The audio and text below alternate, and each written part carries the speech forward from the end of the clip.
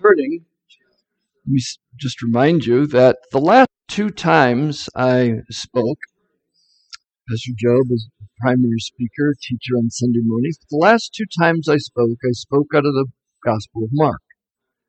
One time we looked at the paralytic. Remember the four men who lowered the paralyzed man down through the roof? We looked at that scene. And then we went toward the end of Jesus' healing ministry, where he healed blind Bartimaeus. And I spoke of something at that time, and I want to remind you this morning, and we've already said it. When we look at these miracles, it's not about the miracle, it's not about the men or the women involved, though they're great. But they're always about Jesus. We look at the story of the man who was let down through the roof. As I said back then, the heroes in this story are not the four men, though they went to great extremes to lower the man down to Jesus. The hero is always Jesus. It's always about him. And the two things that we must always keep in mind when we look at these stories, whether they're the teachings of Jesus or the miracles of Jesus, as Kurt has already said, it's the fact that Jesus is sovereign. He has the authority and the power to do anything. He can calm the sea. He can walk on water. He can raise the dead. He can heal people by the thousands. He has that power and that authority. Remember, Jesus is both God and man, isn't he? And being God, being deity, he has the sovereign authority and power to do these things. But we must also see the humanity of Jesus. And we're going to see that again this morning.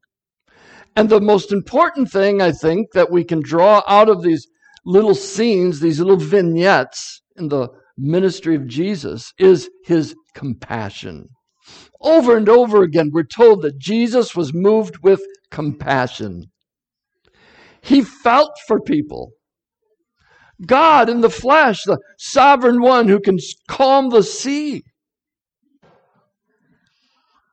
In the beginning was the Word was with God, and the Word was God. That's him. And here he has compassion. He takes pity upon people, and in mercy, he relieves their suffering. That's an amazing thing to see, is to remember that Jesus is merciful. He's not only filled with compassion, but compassion in action is mercy. And he is full of mercy.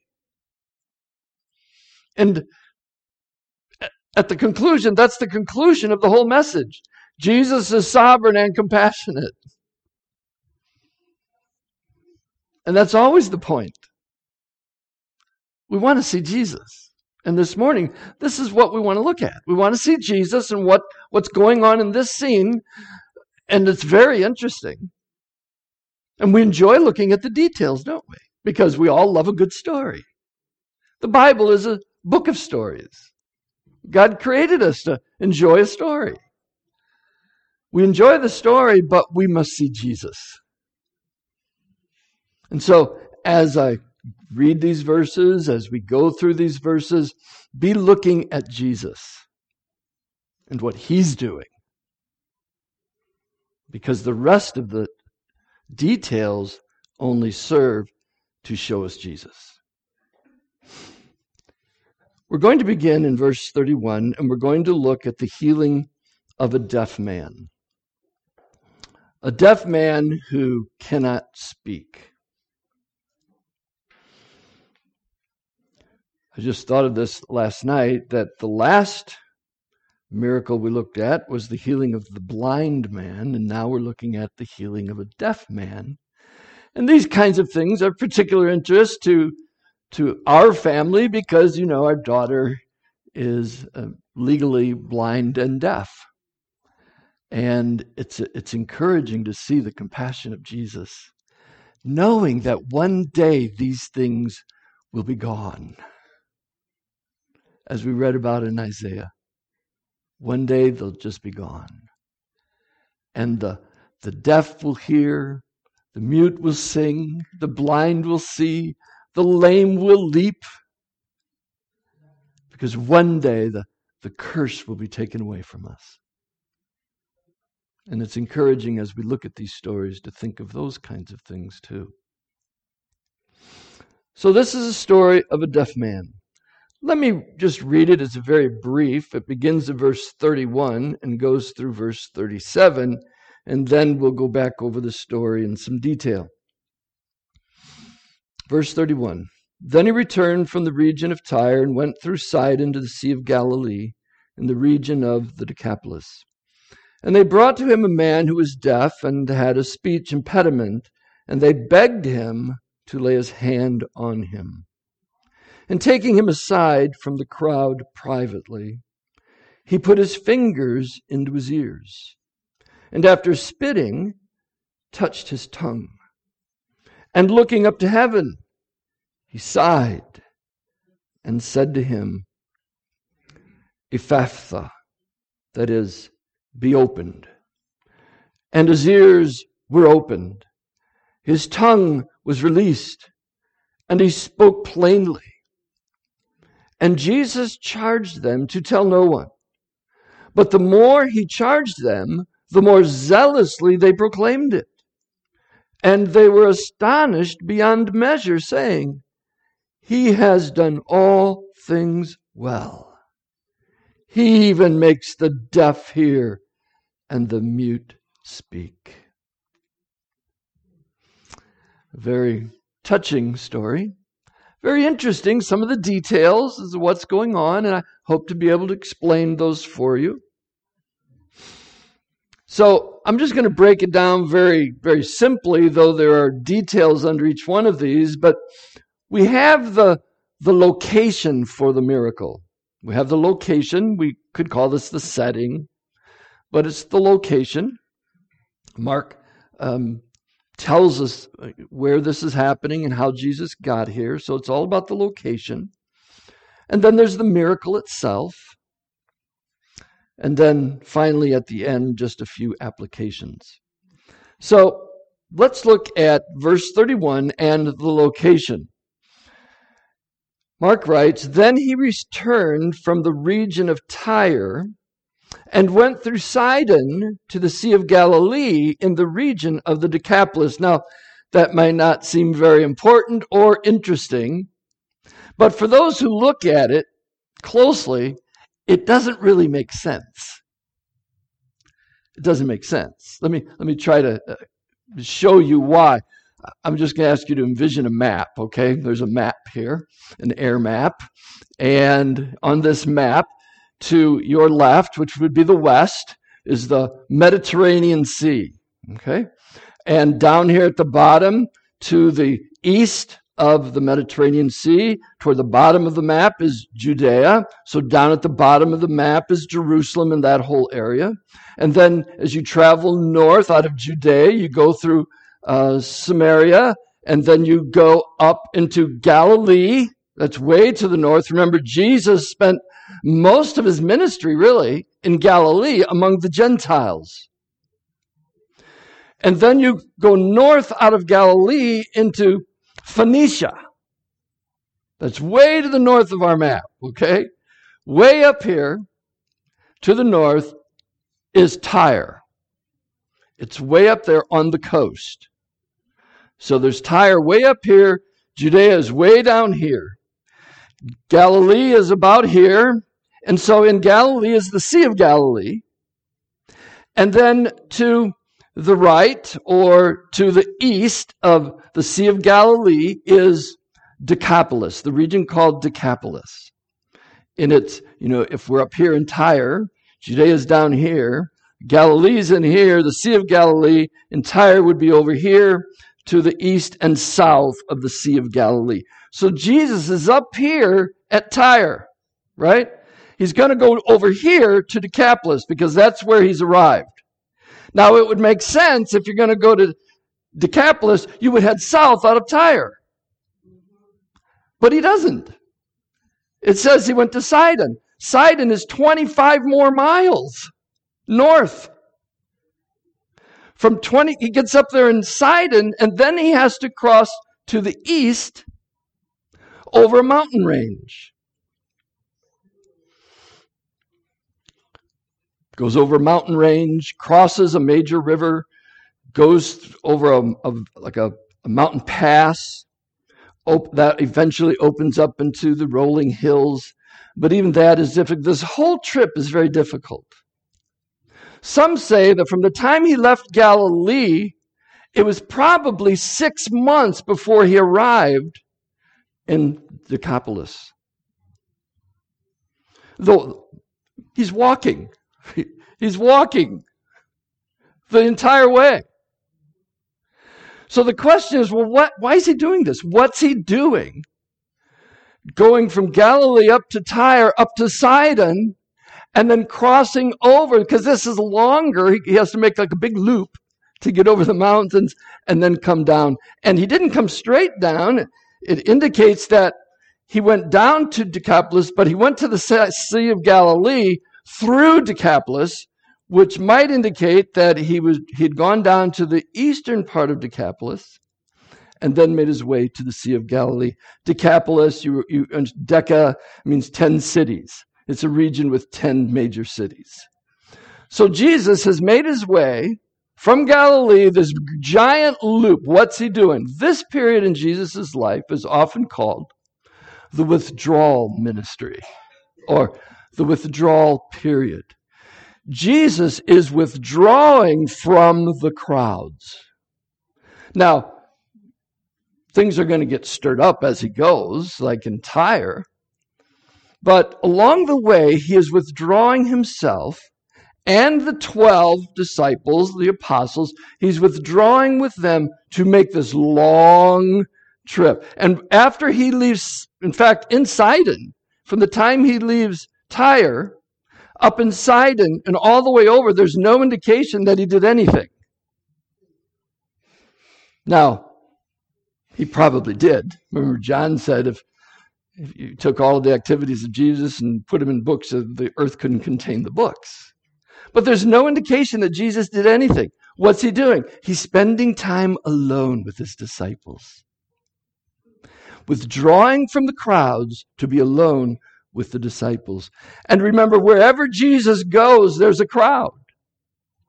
And sometimes, most of the time, like here, he ordered them, don't tell anybody. Don't tell anybody. There are a couple of reasons for that. First of all,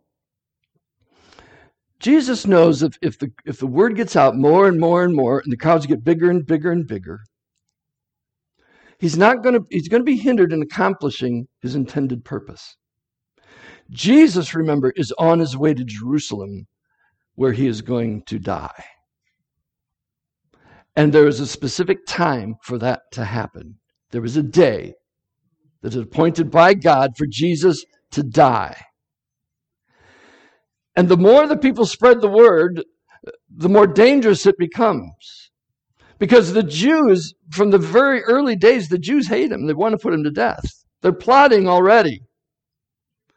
And Herod he doesn't like Jesus.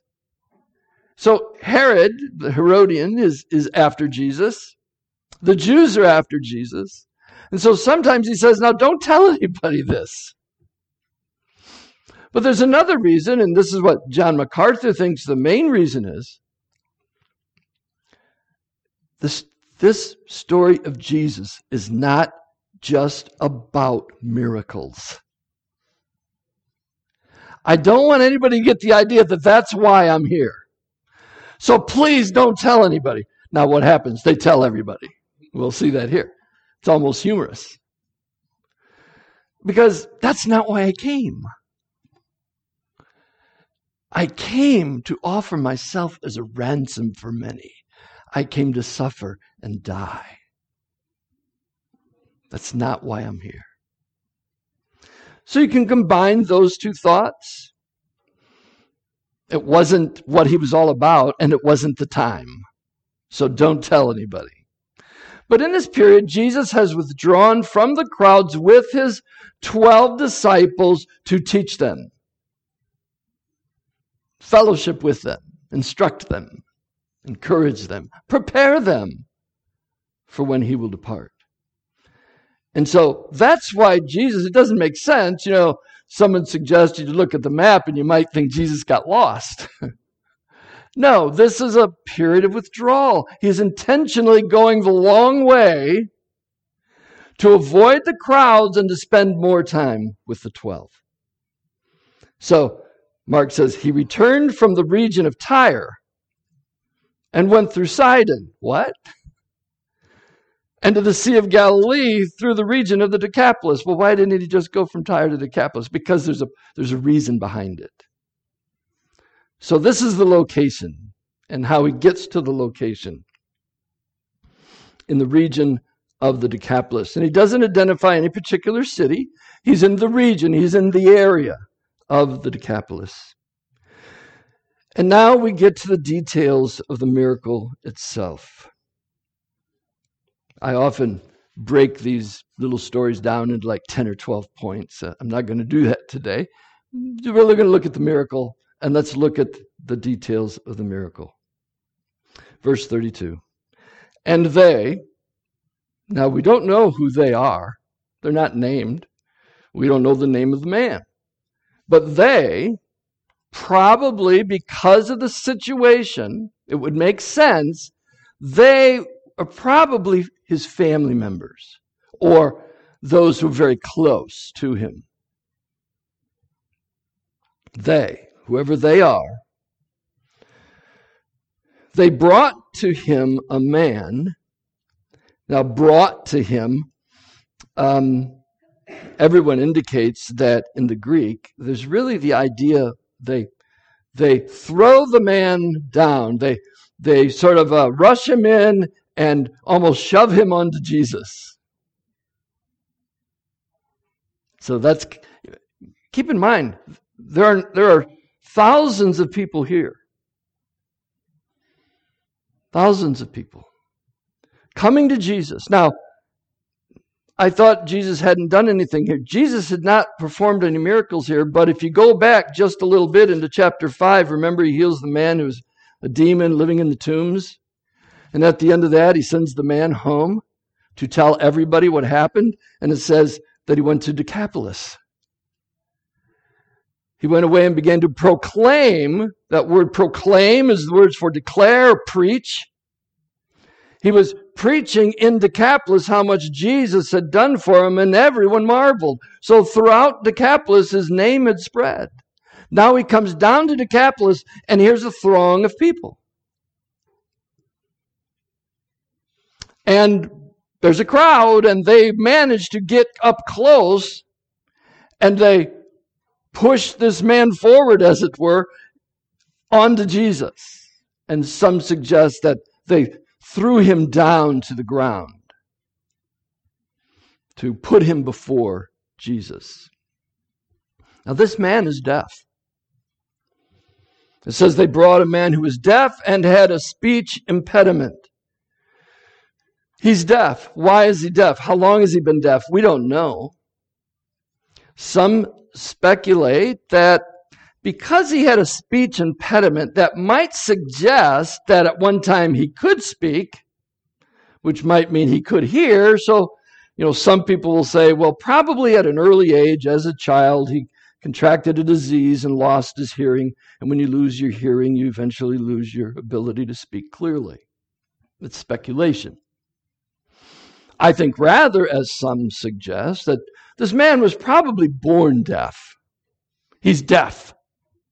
Now, if you've ever heard a deaf person, you've been around deaf people, and you hear them, they're not only signing, but sometimes they're making sounds with their mouth, aren't they? It's unintelligible. You can't understand it. It sounds, just rough ramblings to us. They're just making noises. They can't hear them, but they can feel it. And they're making noises along with their signing. And so this man had a speech impediment. And I'll come back to this a little bit later. Some translations say, I think the NIV says, he could hardly speak. You could just barely make it out. But this man is deaf. Regardless of how long he's been deaf, he can't hear anything. These people, whoever they are, they go get him because he can't hear it. He doesn't know what's going on. And they go get this man and bring him. There's a lot of chaos. There always is when Jesus is there. There's always pandemonium where Jesus is performing miracles. And they brought this man to Jesus who's deaf, who doesn't know what's going on. Now, maybe through some kind of sign language, they were able to communicate to him that there's somebody that can help you. I mean, that's why they bring him, right? And he perhaps is reluctant, which might be the reason why they have to kind of throw him down. They have to bring him to Jesus. He doesn't know what's going on. He's deaf. So this man's world is silent. It's loud, it's noisy, there's clamoring, there's crying out, there's begging, and this man hears nothing. And if he had been deaf from birth, he had never heard anything. And I think this fits better with the story, with the miracle. He had never heard his mother's voice. He had never heard birds sing. He'd never heard water ripple. He'd never heard anything.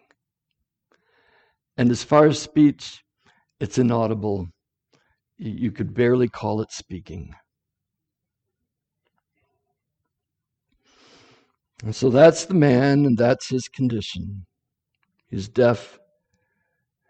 And later on, the text uses the word mute. Not able to speak. And so, what did they do? The people who brought him, they begged him to lay his hand on him.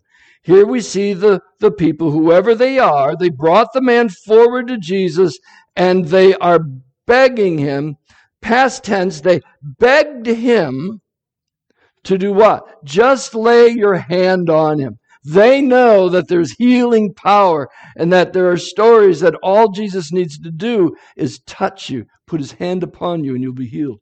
Now, Jesus doesn't even need to do that, does he? He healed people from a distance. Didn't have to even be there. He doesn't have to touch them. Doesn't have to say anything. But he often does, like here.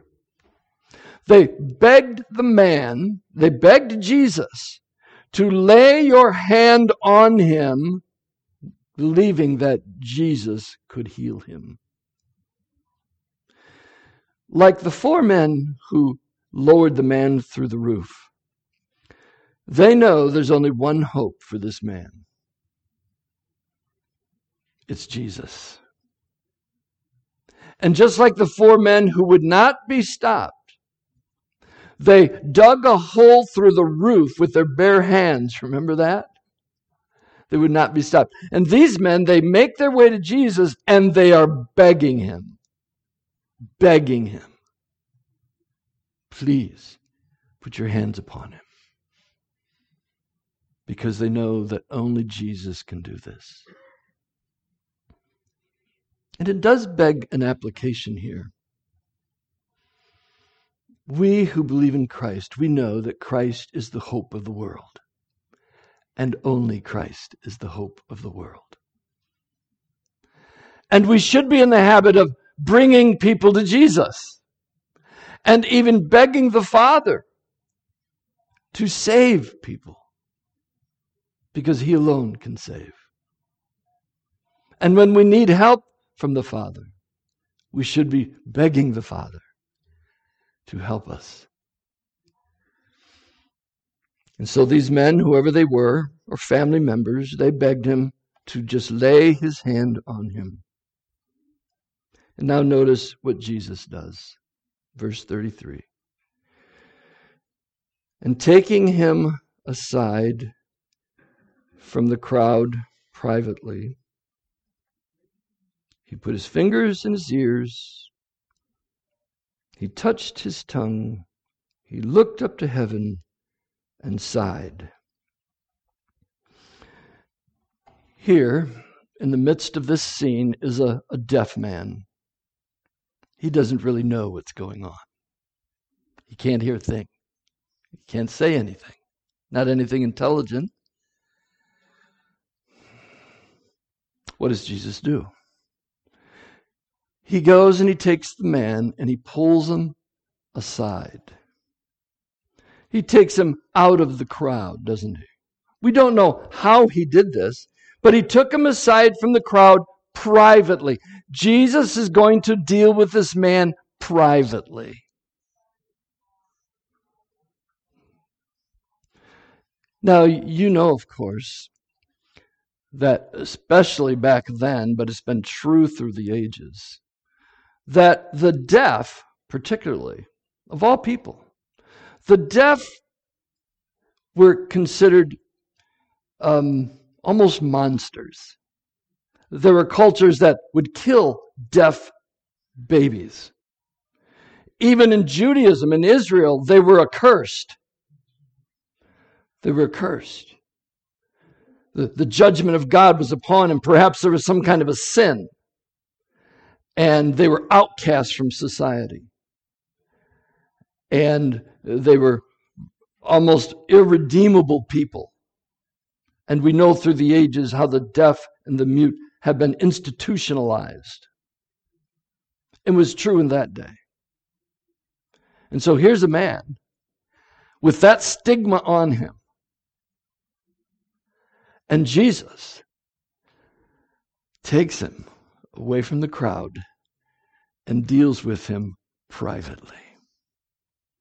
I think this points to the compassion of Jesus. His compassion, his kindness, his tenderness, his sensitivity. To take this man and deal with him privately. He now has Jesus' full attention. Jesus is focused on one person at that point, isn't he? One person and one person alone. That man. I wonder if that man had ever been treated like this.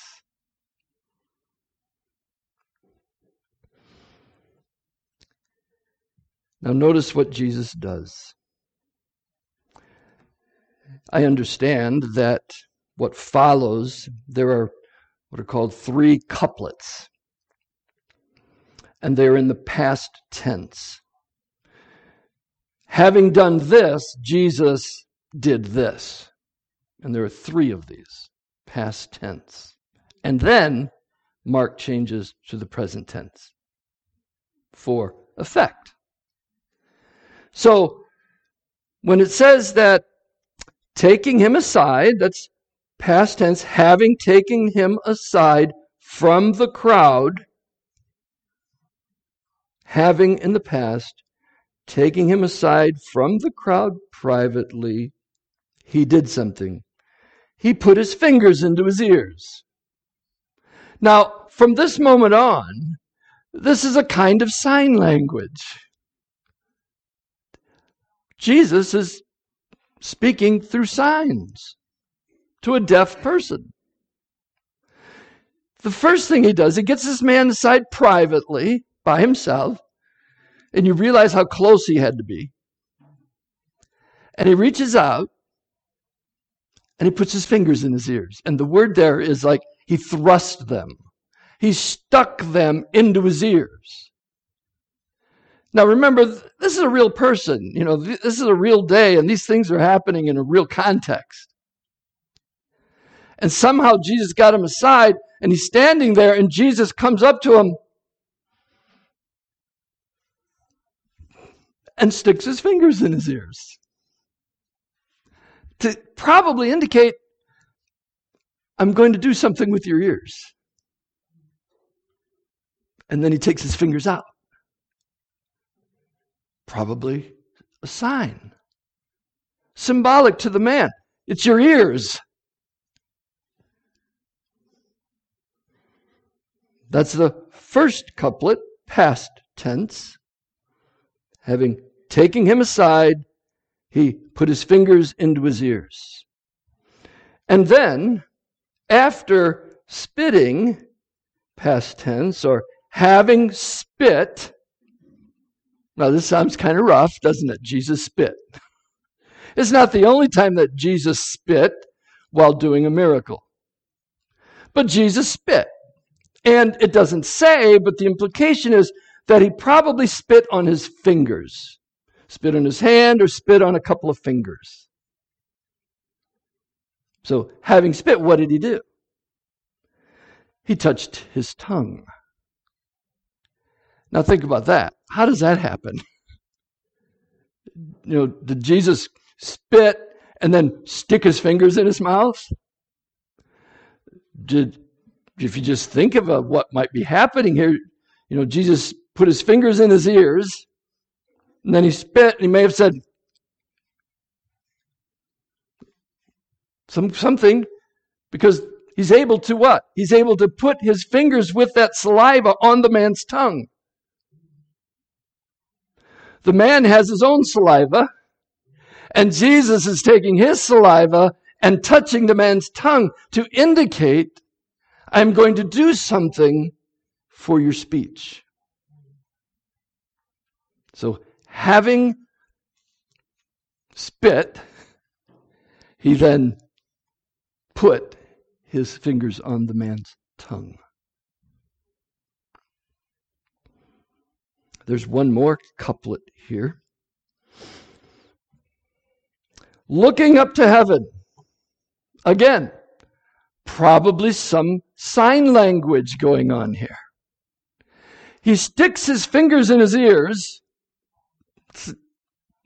doing something with your ears. I'm touching your mouth. And now he looks to heaven,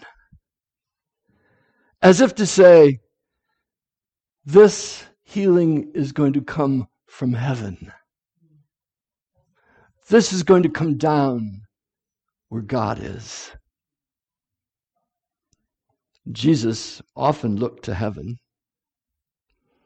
And for him, he often looked to heaven, and he taught us to look to heaven, our Father who art in heaven, because that's where God is. And so it might look something like this. He pulls the man aside.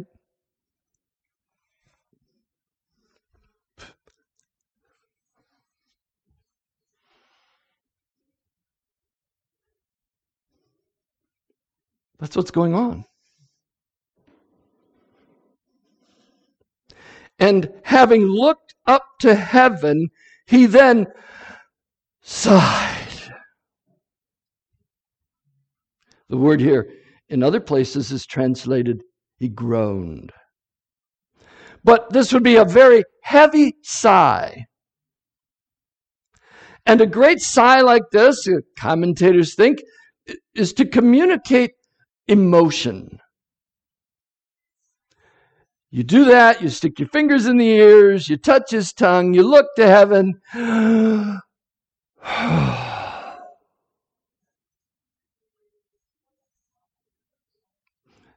You know what it's like, something happens and you sigh. Or something's going to happen, you go, You're communicating something, aren't you? And possibly Jesus is trying to communicate through his own heavy-chested sigh.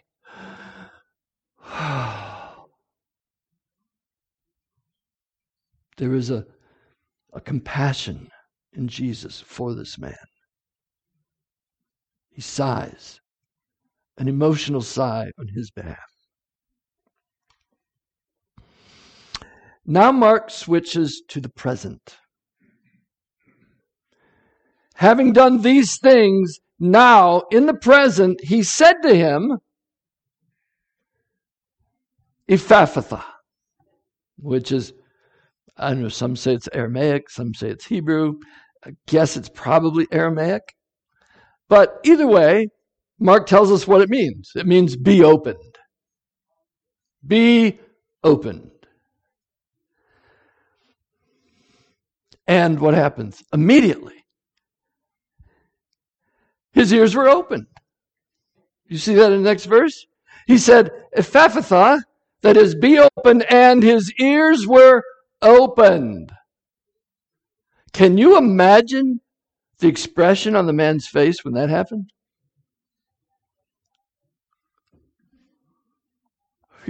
He's hearing things he'd never heard before. You've seen perhaps videos, you can find them on YouTube and other places, of people, hearing for the first time, and just the expression that comes over their face. This is just a little thing, but our own daughter Barbie, when she was little, she got her hearing aids, and that evening all four of us were in the living room, and we were just, marveling over what she could hear. And at one point she said, and she was sitting on the floor, Bev was sitting across from me, Grace was there, I don't remember where Grace was sitting, but Barbie said, what was that? What? That noise. There was a noise. Well, we figured it out. Bev had taken something out of her purse and closed her purse, and there was a slight snap. What was that? That was a purse. Purses do that? That's the sound that it makes? She didn't know that. Can you imagine hearing everything for the first time? Wow. This really happened. These are not wooden people. They would have human responses. He's amazed. And not only were his ears opened, his tongue was released. Literally, the chain of his tongue was broken. Like a chain fell off of his tongue. It had been chained. It had been tied up. And he spoke plainly. Now, spoke plainly comes from a word from which we get our word orthopedics. It was fixed, it was broken, and it was set straight.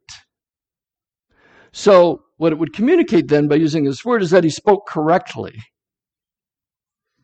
Maybe he'd never done that in his whole life. He didn't have to go to therapy. Barbara went through therapy, speech therapy, right? It takes years for deaf people to be able to speak correctly. Some never can. This man didn't go to therapy. He'd never even heard words. He'd never spoken words. And all of a sudden, he's speaking correctly. Can you imagine what's going on in his mind?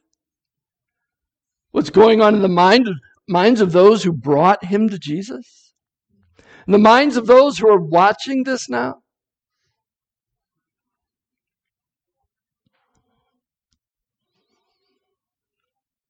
And now something that's almost humorous.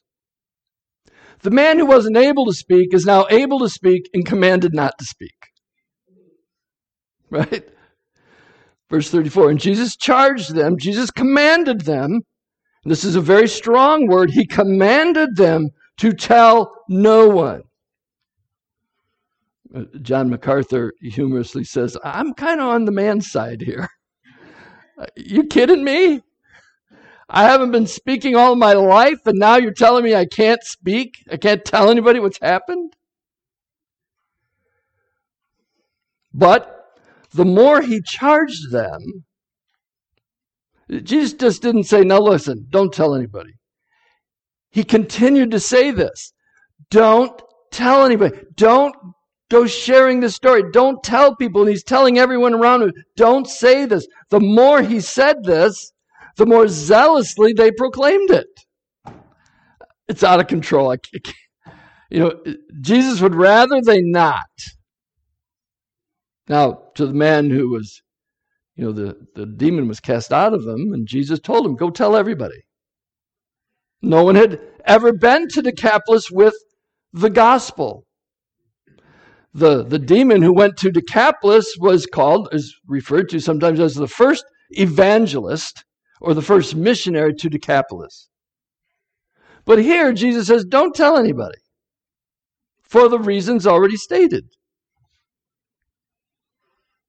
That's not why I came. I don't want anybody to get the wrong impression. And if this gets out more and more, it's going to become more difficult for me to get to Jerusalem because I have to get there on a certain day to die.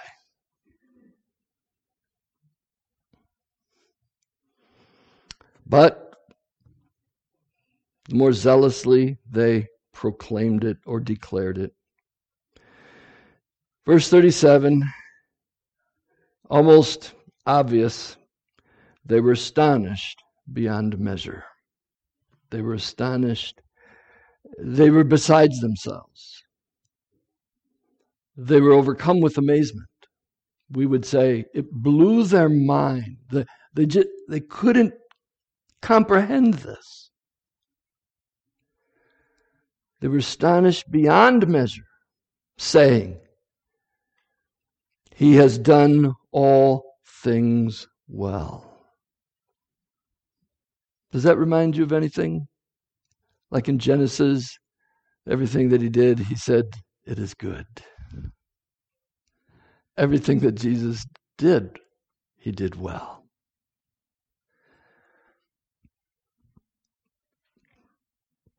He even, now notice, he's done everything well, but he even makes the deaf hear and the mute speak. As if I knew that he could do a lot, but he could even make the deaf hear. And people have never spoken, they're speaking. And they're just amazed.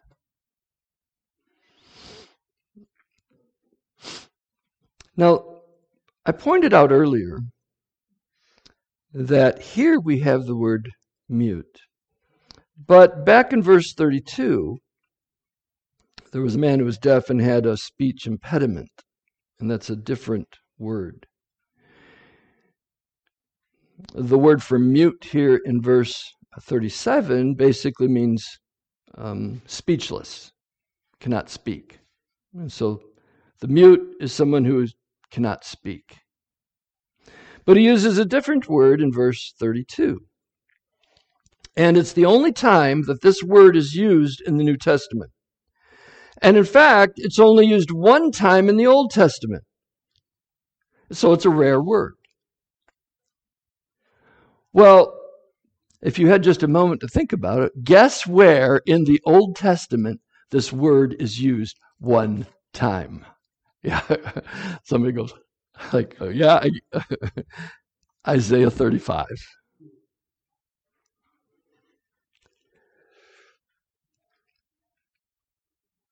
The eyes of the blind shall be opened, and the ears of the deaf unstopped.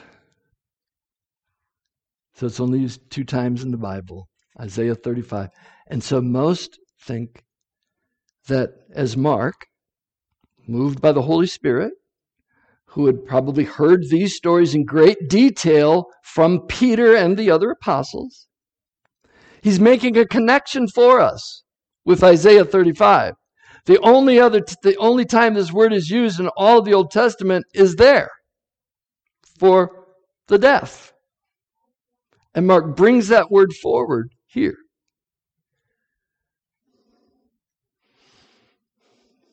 This is why Jesus came. This was prophesied, spoken of by the prophets, that Jesus would do these things. But Jesus would do things greater than this. Because beyond these physical things, there are spiritual things. And Jesus will give life to the dead. He will give spiritual ears to hear, and spiritual eyes to see and behold, spiritual tongues to speak of God. These are the greater things that he does when he saves us.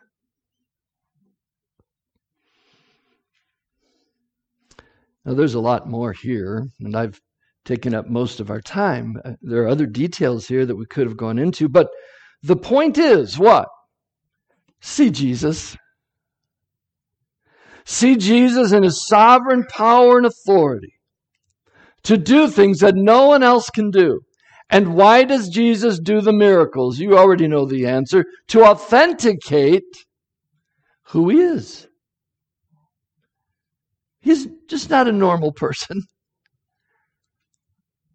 He is the Messiah. He is the Christ. He is the one who was long prophesied who would come to redeem us, to save us from our sins. And he performed miracles to authenticate that message. And most of the people hated him for it. But that's why he does miracles. To prove he is the Messiah.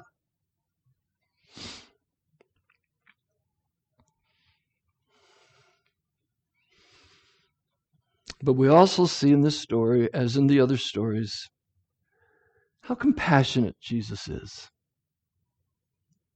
There's a tenderness here. This deaf and speechless person who is an outcast in his society. They thought the man was maybe had been judged by God, possessed by some evil. He was ignorant, has no value to society. And yet, look at how tender Jesus is with him. Full of compassion. And this isn't the only man that Jesus healed that day. There are others. Whenever the crowds gathered, he would heal and perform miracles by the thousands. But once in a while, these little stories are set aside, pointed out to us, so that we can see Jesus. How tender, compassionate, how kind he is with sinners. Don't you love that about Jesus? I do. And we are promised that Jesus, who is our high priest, he's not beyond being moved and touched by our infirmities, our pains. He knows them. He understands them because he's been here. Even now, right? We have a high priest who can be touched with our infirmities, moved with compassion, and intercede on our behalf to the Father, knowing us, what it's like to be us. I just love that. I'm sure you do as well. It's not about the deaf man. It's not about the people, they, who brought him. It's about Jesus, isn't it? And so this morning, that's it. Just think about Jesus. He's God in the flesh. He can do anything he wants and does anything he wants. But he does it with compassion and tenderness. There were thousands and thousands of people who would never believe in Jesus, and yet he was moved with compassion to help them.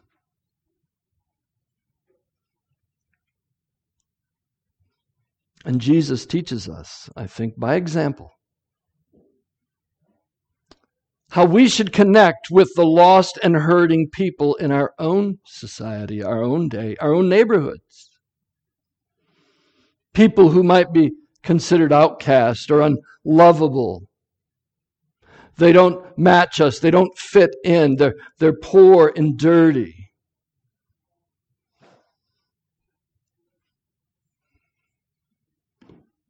Would you ever take them aside privately and help them? Would you be someone who would beg God on their behalf to help them? Would you be the Good Samaritan?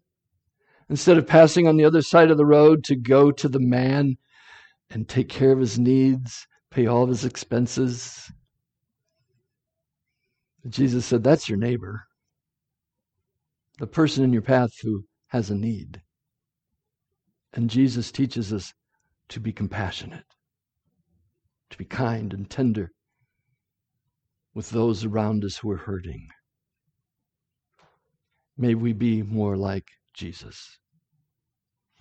Father, as we bring this message to a close, we're speaking for myself, and I'm sure for everyone here, we're so appreciative of the fact that though you did thousands and thousands of deeds and spoke so many words that we couldn't even write them all down, yet we have these little vignettes, these little segments in the life of our Savior to show us what you're like. Thank you. And Father, may we have more of the fruit of the Spirit in our own lives. May we demonstrate more clearly the Beatitudes, particularly the blessed are those who are merciful, for they shall receive mercy. May we love, sacrifice ourselves, and love those around us. May we always point people to Jesus, because you alone can save them. Amen.